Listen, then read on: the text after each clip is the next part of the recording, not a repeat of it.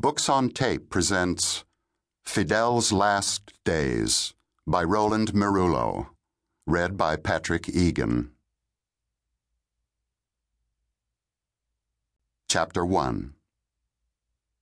Ernesto Salvador walked alone down an ink-dark street near the northern edge of Old Havana. In the right front pocket of his jeans was a single yellow cyanide tablet, half the size of his thumbnail, and when he saw the headlights wash across the buildings in front of him and heard the bubbling sound of truck tires coming fast along the cobblestones, he found himself running his fingers along the outside of his pocket to make certain the pill was there. The truck was less than 100 meters behind him. In as casual a way as he could, he turned right down a narrow street, little more than an alley, where the darkness was almost unbroken. He looked for a doorway to duck into, a courtyard, a car bumper to hide behind, but the street was empty and the walls of the buildings offered him nothing but stone and darkness. He listened for the truck, hoping to hear it pass on. But then he saw the sweep of lights again as it made the corner, a flicker of National Police blue, and he heard the sound of the engine closing in and the horrible squeal of brakes as the vehicle skidded to a stop next to him at the curb. He reached the tips of his fingers into the pocket of his jeans and then abruptly changed his mind. He thought of his daughters, Margarita and Esther, and of his wife, waiting for him now only a few blocks away. He told himself it was possible to be questioned, even to be arrested, and still survive. The men were out of the truck before he could see the foolishness of this thought, and they came up from behind and roughly spun him around.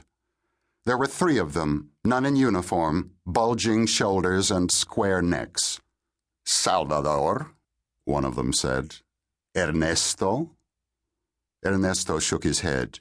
He could not seem to speak. He could not make his hand move farther into the pocket.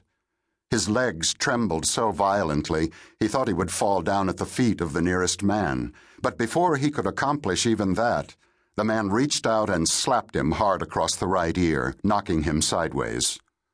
"No soy," he started to say. But the other men were upon him now like heavy dogs, pinning his shoulders against the stone of the building, pressing the skin of his cheek into the grit. He felt someone bring his wrists together and hold them in a fierce grip, and then the sharp metal cuffs against his skin. His captors jerked upward on his arms. The pain shot through his shoulders, and he screamed, and while he was screaming, the men were opening the back doors of the truck. They threw him in like a sack. He screamed again when his shoulder struck the floor. The doors slammed closed. In a moment, the truck jolted forward and made a tight circle so that his body went skidding sideways across the corrugated metal, and the legs of a bench slammed against the middle of his back. When the sharpest pain passed, when he could breathe in a more or less normal way again, when the truck was moving in a straight line, very fast now, the siren wailing like an urgent note sung out to his family 6 blocks away, Ernesto twisted his hips around so that he could get his right hand to the opening of his pants pocket. He bent his body and was able to get his fingers halfway down into the pocket, then farther. With the tip of his middle finger he could feel the yellow pill. He pushed farther, trapped the pill inside the first knuckle of that finger, and dragged it up the inside of his pocket. Margarita and Esther, he thought.